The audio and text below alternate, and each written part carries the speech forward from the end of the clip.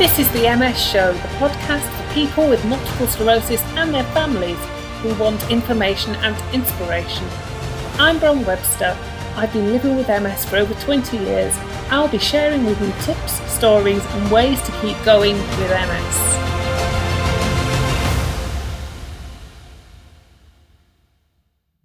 Now then, if you're an MS action taker, I want to keep in touch with you. So can you sign up to hear about my future MS Action Takers activities? The link to sign up is in the show notes. Hi, in today's episode, I'm going to be exploring how is your MS diagnosis going to affect your life if you're in your 20s and 30s. And this is part of the MS Lifecycle series. So when you find yourself in your 20s, sometimes your 30s, and you're living with MS, you might have been recently diagnosed, and you're wondering things like, what's my future going to be? Where am I going to live? What does my work look like? How much money can I earn? How much socialising can I do? Can I afford a new car? What car am I going to drive? What shall I wear? Where do I want to be tomorrow? Can I afford that holiday? Well, this podcast, I'll cover some of the issues. I'll share some of my learning and then look at some steps that you will find useful. So first of all, you're just finding out who you are and you get a diagnosis of MS. Bam! Now, MS is with you. The average age to be diagnosed in the UK is 33 years old. I was 26. And this is the time when you're just starting to form your life. You're just starting to plan it out. Of course, you might not be. You just might not be giving it a second thought. It's okay to not have a life plan. We're not exploring life plans today. We're exploring the impact of MS on your life. How badly is it affecting you? Is it progressive? Maybe it's relapsing. I was relapsing and remitting. That means symptoms would come and then they'd get better. So it didn't really affect my life. I just carried on. I was invincible, but it's not the same for everyone. And to be launched into this MS world with this often invisible chronic illness when you're in your 20s and 30s, it's just shit, let's be honest. But just sitting and knowing this is one thing. I want you to keep listening and get some more ideas. You might be just beginning or finishing some studies. Maybe you're finishing off some professional qualifications. Maybe you've got some postgraduate studies that you're doing. Or maybe you've started a career that needs some additional professional training.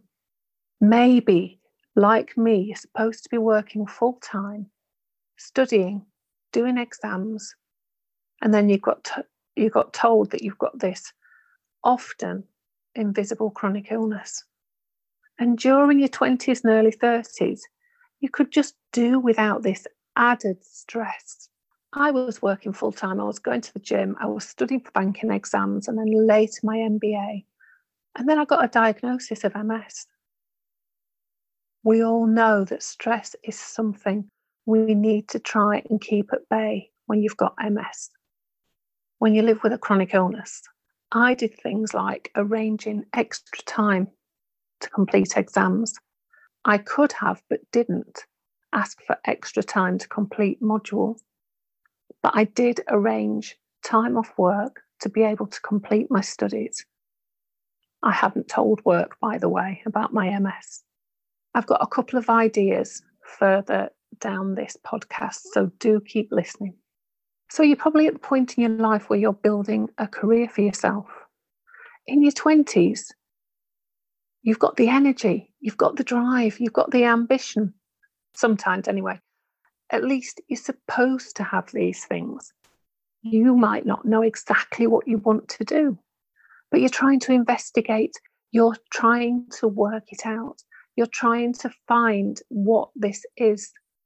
You want to be able to decide where to work, decide if it's in this country or if it's in another city, and deciding how much of a commute you want to put yourself under. You want to have choices. You want to be able to decide to do that extra time that your boss needs you to, because at the end of the day, overtime money, that always comes in really useful. But when you've been diagnosed with MS, how do you go about building a career that's going to be right for you? I know looking back, I didn't take opportunities where it meant me having to move away. I stayed where I had a support network until I'd really found how my illness was going to affect me. I didn't change employer. I didn't move to a more risky job working in sales and working in driving. And I'd been offered this opportunity. But instead, I stayed with a reputable blue chip company and one where I knew I could be desk-based and didn't have to drive. I did make a mistake when I relocated, though. I relocated and still gave myself a 40-minute commute. And that's just not a sensible thing to do, really. I should have relocated to be next to the office. There's a lot to think about on this career point, but keep listening and find out how you can help yourself. What about relationships? In your 20s, your reproductive hormones are flying high. You're wanting to have relationships, but are you going to tell them about your diagnosis? How about if the difficulties of physical relationships start to impact you? Maybe you're losing some sensation.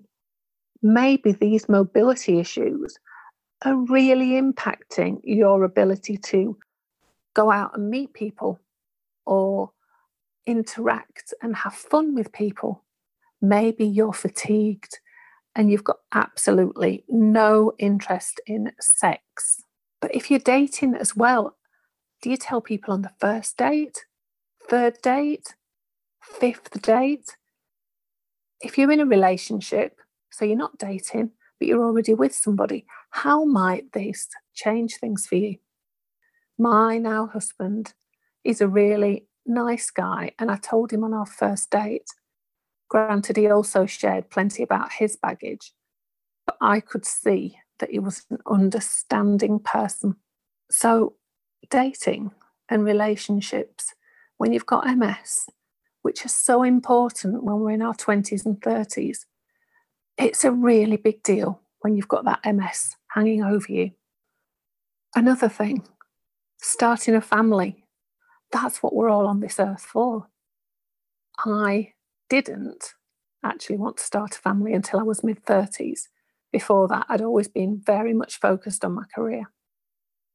But generally, that's what most people want to do. And at the top, let me just reassure you, there's no reason that you shouldn't start a family when you've got multiple sclerosis.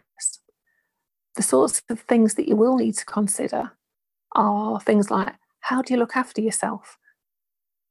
If you're a female, what type of birth is best for you? If you're on drugs for multiple sclerosis, when do you need to stop them? When do you stop them? If you've got a baby or a young child, who can support you if you're lacking sleep? Who can support you if you hit difficult patches? And then a slightly unrelated but equally important issue. When's the right time to tell your children about your illness? Now, I don't mind sharing with you, I didn't look after myself enough when I was pregnant. I carried on working full-time plus because the work that I did required a long working days. I was still working out. I was still going to the gym. I was still doing exercise. I decided on a natural birth, but with hindsight, I probably would have benefited from a planned cesarean section. 3 days after giving birth, I went on a 5-mile walk with my daughter in the pram. Quite clearly, that wasn't a sensible thing to do. But I was trying to keep my life normal. And by normal, I mean as it was before I was expecting life as a mother to be the same as before. I expected life as a mother with MS to be the same as before and to be the same as other mums. So I do say, learn from me if you're going to start a family and you're a female. So what can you do? What would really help? Well, the ideas that I would do would be working out your new identity, values that are important to you, and getting that picture of what the future looks like. Now, that's not an easy thing to do if you're in your 20s and you're living life. And then understanding your emotions and considering what are your strengths, what are your weaknesses, and how is this all going to figure in your life going forward? Thinking about the right career for you, especially when you're living with an unpredictable illness and an unknown future. How do you work out what's important to you in a partner? How do you think about the best way to go about telling people? Are you going to do some really hardcore thinking about starting a family when you live with MS rather than just let it happen? Or are you going to let it just happen? These are just a few ideas that could really help you if you're in your 20s and 30s and you live with multiple sclerosis or another chronic health condition. The Redesign Your MS Life membership club, that's going to have some self-directed modules that's looking at all these elements. It's going to give you ideas, workbooks, learning videos, as well as a community who are exploring the same things. It's coming in 2021. It's for MS action takers. And in the show notes, there's a link where you can register and keep up to date when it's launched in 2021.